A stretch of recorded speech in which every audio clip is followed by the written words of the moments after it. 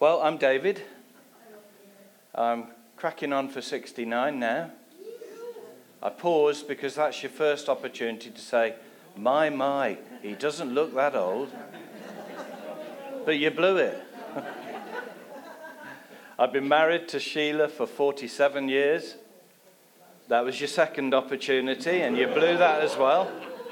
We've got 2 children, they're in their 40s now, and 7 grandchildren that God's blessed us with, and they're all sort of approaching their 20s now. So I do feel a bit like an old duffer at times, but I tell you what, there's a bit of life left in me yet, I think. Praise God. So, as John said, I joined the Royal Navy at 15 years old, spent 9 years doing all sorts of things that I shouldn't be doing, getting up to all sorts of mischief, learning a lot of hard lessons that I wasn't to realise until I became a Christian just how hard they were going to be. And I don't want to dwell too much on that, if you don't mind, folks, because I want to get straight into the Word. I was looking at something this morning, in actual fact, that I feel in my heart, and it has been confirmed through the prophetic words and through what John has been sharing as well. I love the name of your church, Acorn. What was it someone once said? The mightiest of oak trees was once a little nut. Once a little acorn. And I think what John has said is very prophetic. I'm going to be looking in the book of Job. Might be an unusual passage to speak from, but I hope it has relevance, and I think it will, because there's 2 passages, 2 places that I want to look at. The first is in chapter 3, and for the sake of time, I'm going to flick straight to the specific verses that I want to look at, but the whole chapter is relevant. In chapter 3 of Job, we find Job having a good old moan. And I think, considering what he's been through, he's got every right. Don't you? I wouldn't have wanted to have gone through that, but I think I've gone through something similar. And some of you here probably have as well. But Job is coming towards the end of his discourse here with God, his first discourse, should I say. And what he says in verse 25 and 26, well, let's go from verse 23 in actual fact. Sorry, chapter 3 again, yeah, Job chapter 3. And then I'm going to be, just so that you can flick over shortly, I'm going to be going into chapter 14 as well of Job. Good old Job.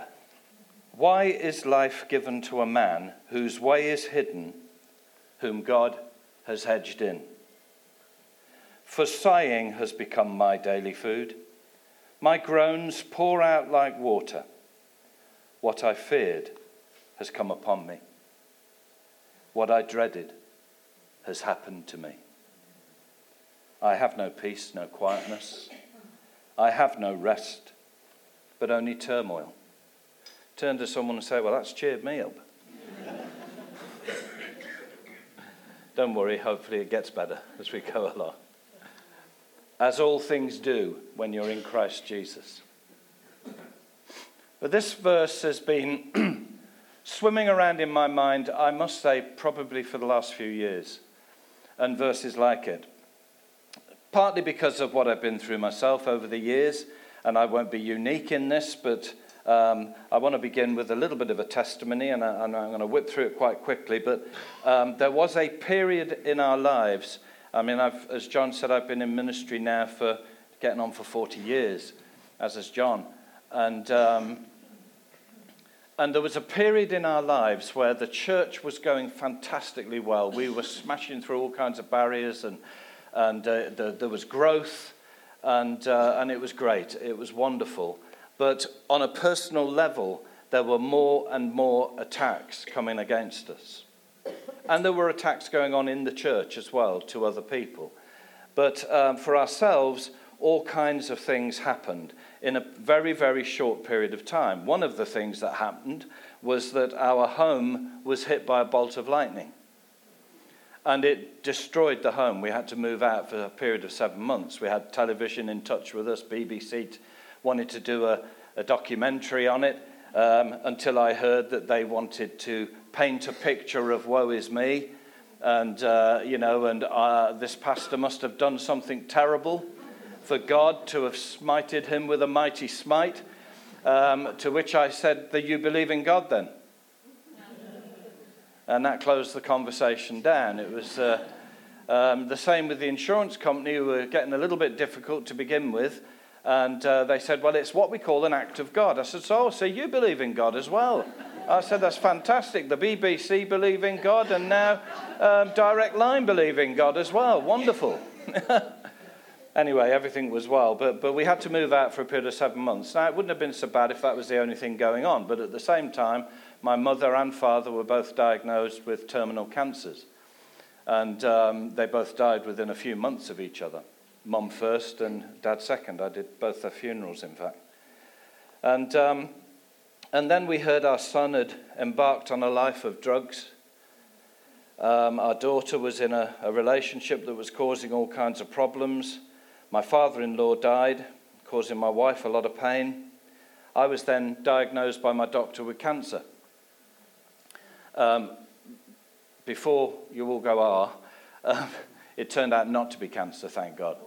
But I still had to have a double mastectomy because it had manifest in my breasts, which, okay, it's not as big a deal for a man as it is for a woman.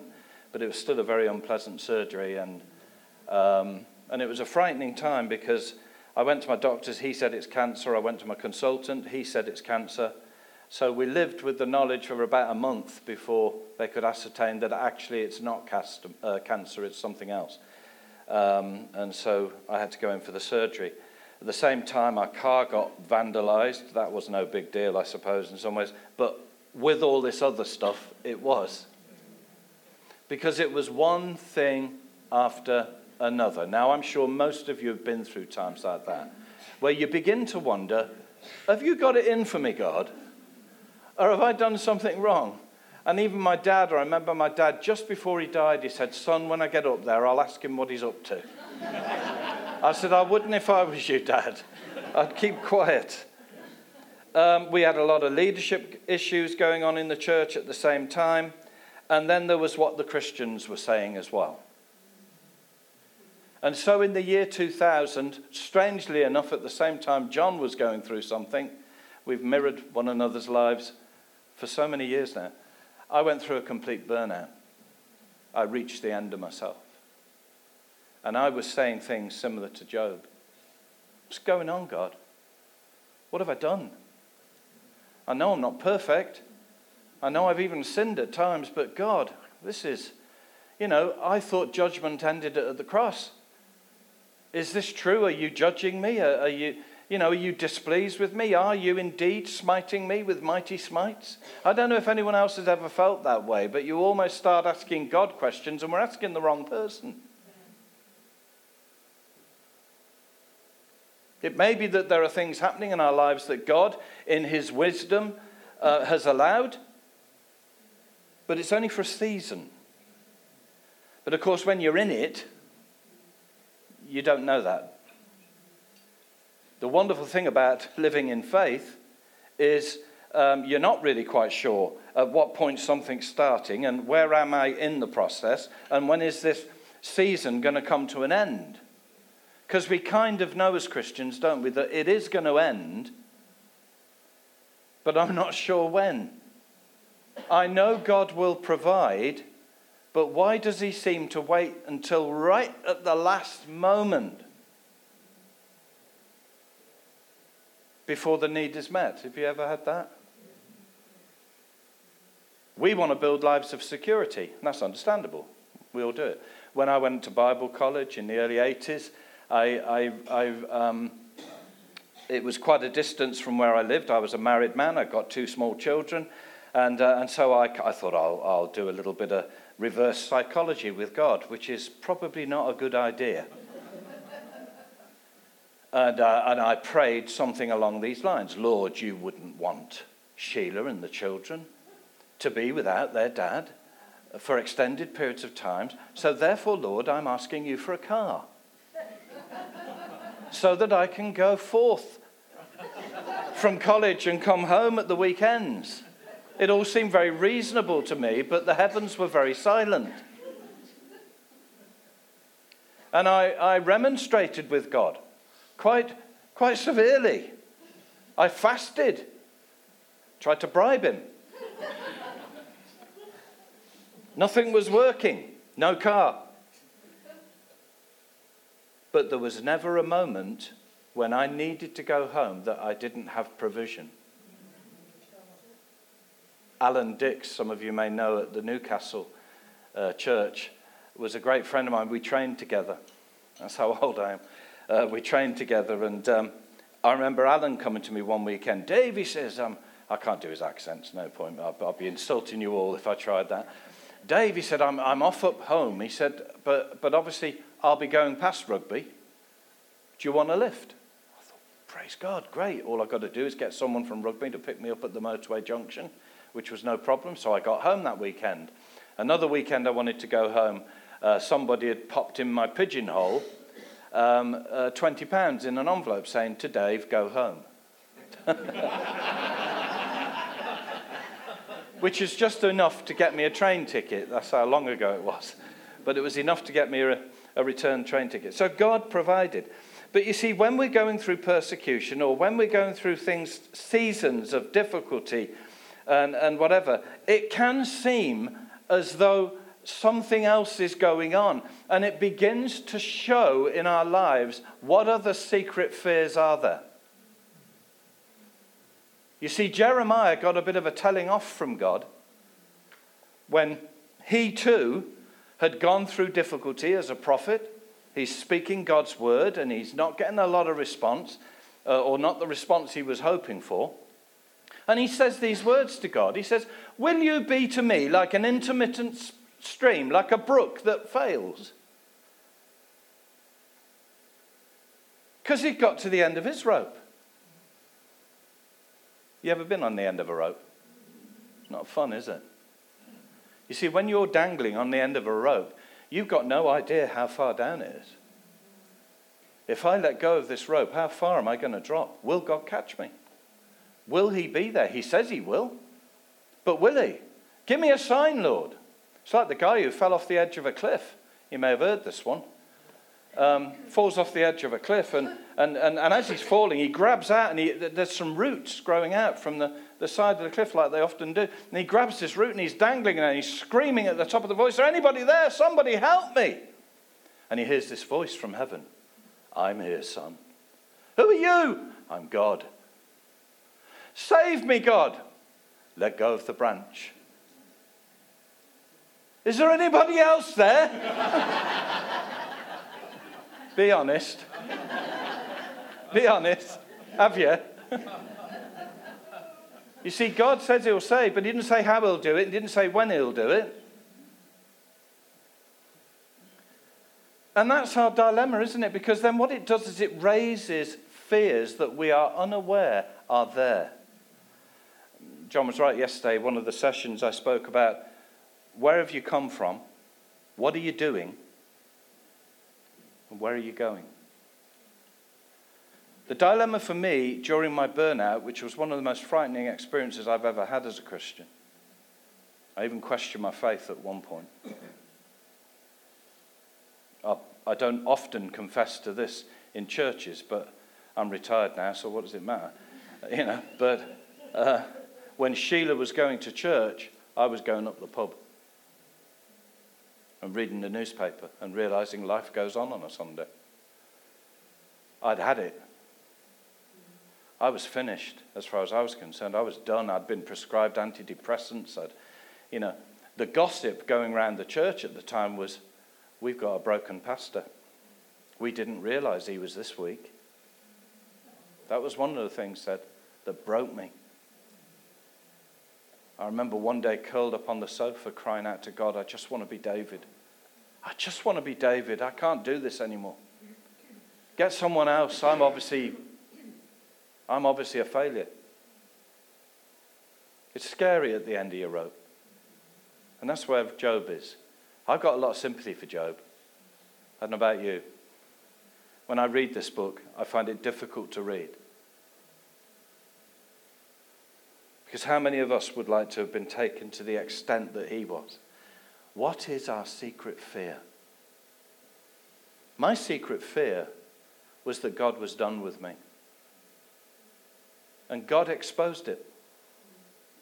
And he had to. As a loving, merciful father, he had to show me.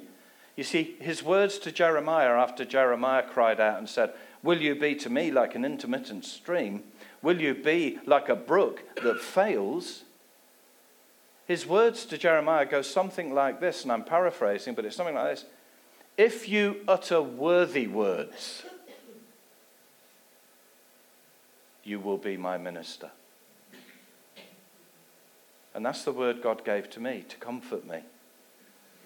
In other words, snap out of it, lad, and start speaking truth about me. You've had your period of poor old me's, and you let Job have that.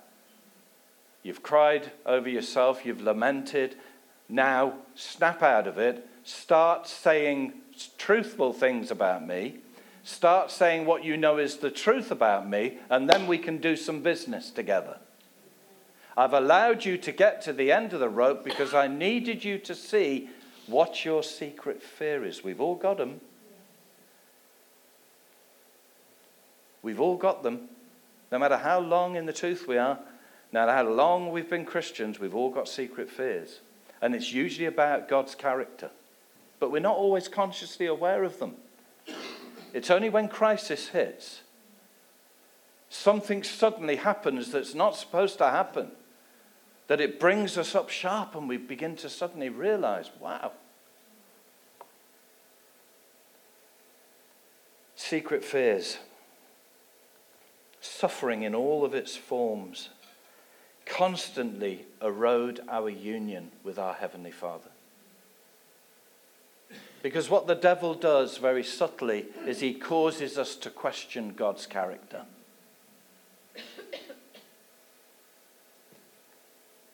I don't know if this is scratching where any of you are itching, but I hope the second part will.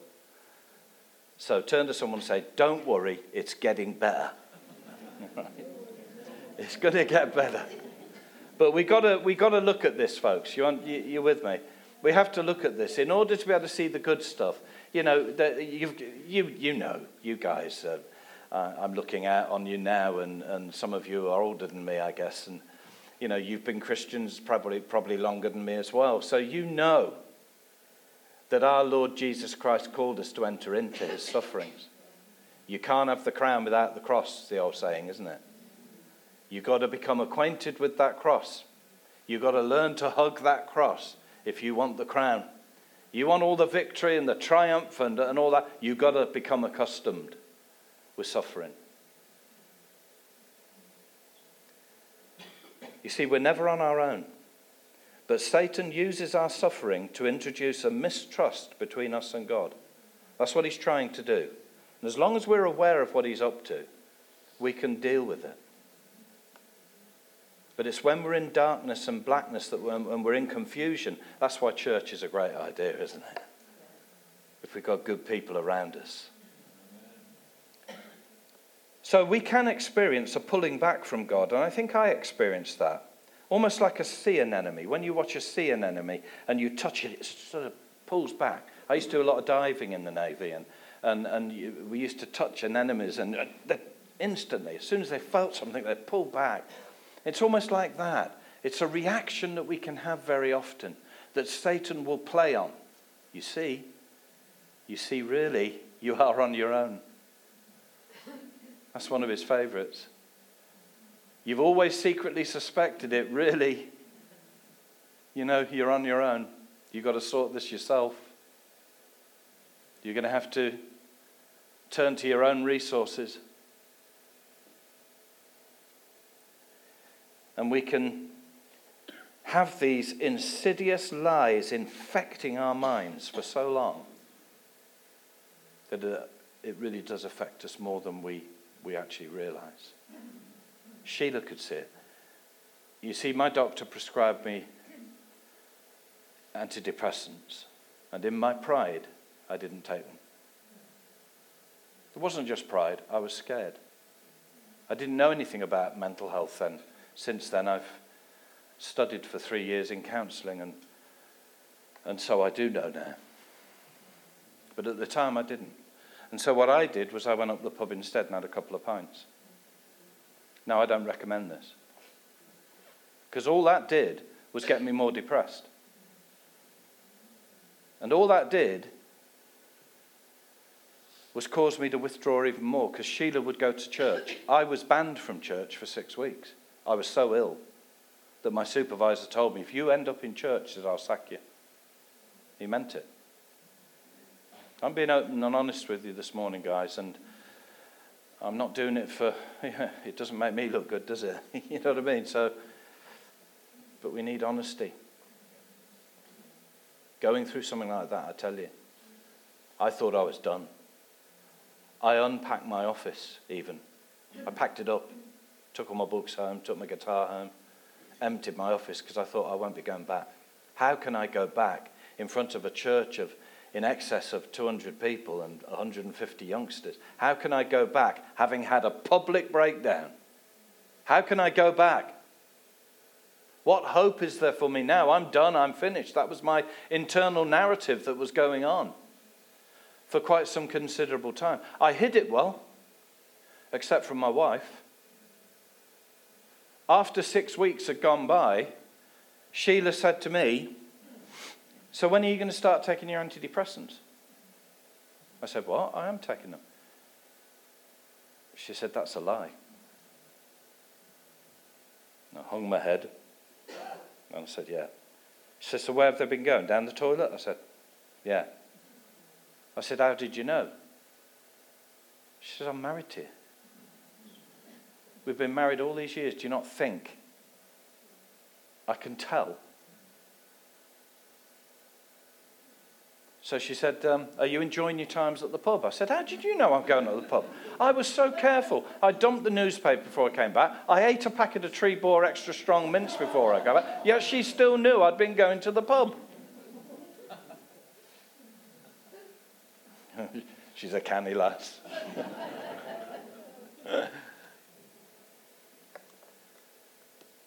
She wasn't judgmental at all. She just loved me. Do you know what got me back in the pulpit? My mum dying. When my mum died, I'd arranged for another minister to come up from London to take the funeral. And he got stuck on the motorway. And we're outside the church with my mum's casket, and my dad and my brothers and sisters stood there crying. And my assistant came out. She said, Dave, she said, he's stuck on the motorway. He's not going to make it. And my assistant said, please don't ask me to do it. Please don't ask me to do it, because she'd never done a funeral before. My dad, with tears running down his face, he said, you do it, son. And so I took my mum's funeral, and I climbed back in the pulpit, and all I could sense coming from the congregation was love. Because they'd been through it as well. And I didn't realise the pain they'd gone through watching their pastor going through what he was going through. There's one or two, you know. Well, some of Job's friends didn't come out of it too well, did they? Hey. You see, we can hang on to belief but still lose intimate, saturated union, which is what we crave as believers. As children of God, we crave union with our Father, don't we? So I want to say to you, before I come to the final point, are you pulling back? Are you reacting? Have you got secret fears that you can't talk to anyone about? See, Father wants to heal our hearts and heal our union. But we have to be intentional in this. We have to cultivate an atmosphere of healing. Now, this is what I think is specific to Acorn. And I'm not going to say this is prophetic, because I don't have the right to do that. I'm a visiting speaker. I'm gone this afternoon. And John is left as the lead pastor. So I'm not going to say this is something God has told me to say. But it's something I've been led in. And I'd ask you just to test it yourselves. Okay? But this was the second part that I received this morning. In chapter 14 of Job. I said in the men's conference yesterday that age does not define impact. You can be an impactful believer at 90 years old. I'm not saying that to try and sort of be nice, because actually most people who know me know that I'm not nice in that way. I tell truth as I see it, but I don't, flutter around and stroke people's egos. But age, an old lady of 96 years old grabbed my wrist one day in her nursing home with shingles all down her face, and she was in agony. But she always had me sing Thank You, Jesus with her. Every time I visited, she grabbed my wrist one day because Sheila and I were feeling sorry for ourselves. We were young pastors. It was buy one, get one free in those days. £60 a week for 4.5 years. It was tough, let me tell you. We lived hand to mouth, and most of our clothes were hand-me-downs from good people in church. But she grabbed my wrist and she looked up at me and she went, Pastor, as she's wrapped up in this hospital shawl, she said, I'm so rich. Talk about hearing from God. That was the most prophetic statement I'd heard in years from a little 96-year-old lady wrapped up in a hospital shawl with shingles. Don't write yourself off, guys. No matter how old you are or young, age does not define your impact. The second bit, and I'll come to a close with this. I went on a journey in 2008. I left the church we'd pastored. We'd been in the church 24 years, pastored it for 21 years. And it was a tough time. It was difficult to let go.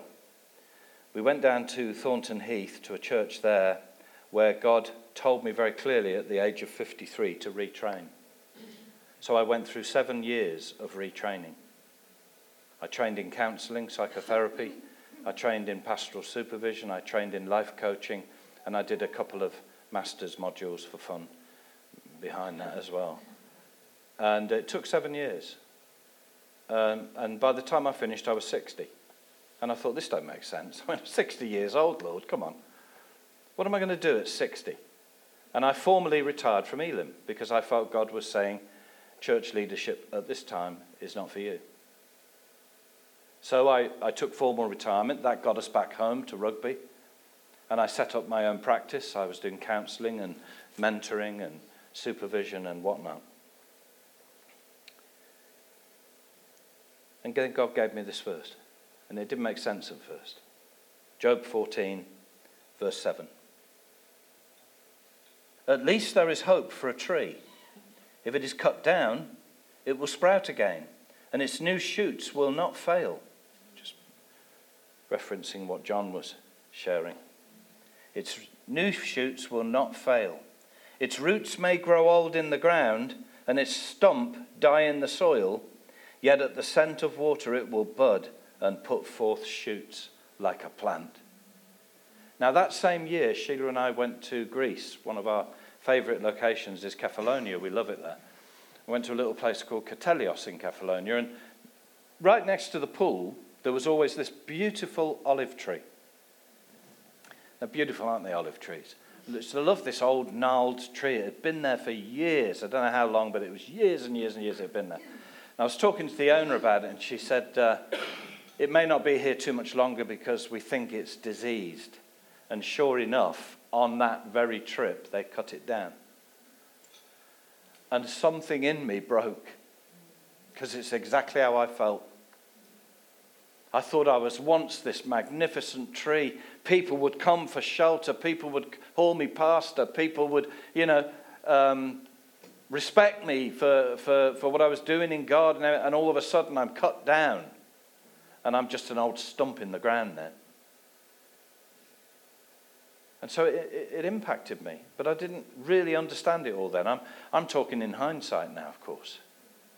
I didn't understand why it caused me to weep when I saw this old stump. And I'd known it to be such a beautiful tree, bearing fruit, faithfully every year, bearing fruit. Even though it was diseased, it was still bearing fruit. But they had to cut it down. So we went and we came back the following year. And something caused me, the first thing I did after we dropped our case in the room, I said, I want to go down to the pool. Sheila said, why? I said, I need to see the old stump. And when I went down to the old stump, out of one of the roots was growing a new sapling. And God spoke to me. I wrote a poem, but I won't bore you with that now. But I wrote a poem about it, but what God spoke to me was this. And he reminded me of the verse in Job. You see, even though a tree is cut down right to a stump, it can still bear fruit. And it started to grow this new sapling. And I asked the owner about it, and she said, yes. She said, this often happens, not just with olive trees, but with a lot of trees, that they are capable of sending off a new shoot from the same stump using the same root system. Incredible. So I started studying about it. I got home, I got onto Google and started looking into it and found out all sorts of interesting things. You see, I'd got to the point where I was beginning to act like an old man. Ecclesiastes 7:10 says, do not say, why were the old days better than these? For it's not wise to ask such questions. You see, really, they weren't. But we romanticize the past. We tend to. John and I, when we've talked about Navy days, we romanticize it sometimes. But we can still remember the hell. We remind each other of it. That it wasn't always wonderful. It wasn't always, ha ha, we're lads. Sometimes it was horrendous. The old days were not necessarily better than these days. 1 Corinthians 9:27. Paul's great fear, so that after I have preached to others, I myself will not be disqualified from the prize.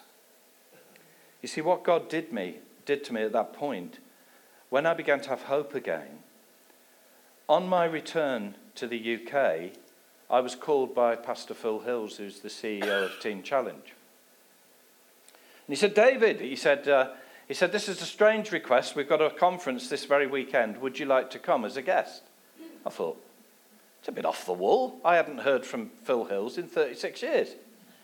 No, sorry, it would have been 32 years at the time. I thought, I've not heard from Phil in 32 years. We're not exactly friends. Why is he asking me? But anyway, I phoned his dad up. Because I know Gordon quite well. And Gordon said, brother, in his Irish accent, he said, if my Philip has asked you to go, he says, he never asks someone to do something with no reason at all. I advise you to go. So I did. Had a great time. And Phil asked me if I would, on a consultative level, work with Teen Challenge to upskill some of their workers and also counsel some of the lads. So I did that for 5 months on a consultative basis. But the time was coming to an end. And it was just at the time I was beginning to have hope again that actually God's not finished with me, that he's still willing to use me. And I was just beginning to enjoy it, and then it was stopped. And as I was saying goodbye to everyone on my last day, one of the lads there, staff members, shook my hand, but he was smiling. I said, what are you smiling for? He says, I don't think you're going to be gone long. I think you'll be back. I said, well, bless you, and whatever, and off I went. The new guy had come in at the same day. He'd come from Ireland, and he was going to be living on site. And I was phoned up the very next day. And the manager said, he's gone. He freaked out overnight because it's a tough place to work, let me tell you. It's conflict resolution every moment of every day. Big guys in your face, effing and jeffing and everything else. And would you like the position? And I prayed about it for about 0.37 seconds and said I'd love to. I'd love it. Because I'd fallen in love with the place. I loved working there. And I was there for 4 years, and I served on management and also I became their counsellor. And working with the men, it was fantastic. And God showed me, I'm not done with you, son. And at the same time, towards the end of my time there, I was asked to look after a church for a year in Birmingham, a place called Acorn, which is close to Acorn, but not that close. And so God showed me, I'm not done with you. I finished last December, not the December just gone, the one before. So I've been effectively out of ministry now for just over a year. And it was difficult, but God had told me, I want you to rest. I'm going to hide you away for a period. So it wasn't because of the earlier reasons or anything like that. However, I'll close that because it brings people comfort. But I'm not messing about, I am done. But it still revealed that secret fear. Here I am, nearly 69, but I still feel strong, like Caleb. I still feel useful. I still feel that my ministry can be impacting. But what if he forgets me? This is my first outing since I finished at Teen Challenge. Sorry to tell a lie. I did minister in one of the Teen Challenge centres last year for a few days, but this is my first real outing into church. And it's wonderful to feel useful, to feel that you've still got something to give, you know? But we've got to watch those secret fears and that we don't end up speaking out. And I've kept quiet this last year. My wife actually said to me, "Welcome back." I said, "What?" She'd been gone for years. "Welcome back." That was at the beginning of the year. Now she's saying, "It'd be good if God could find you something, wouldn't it?"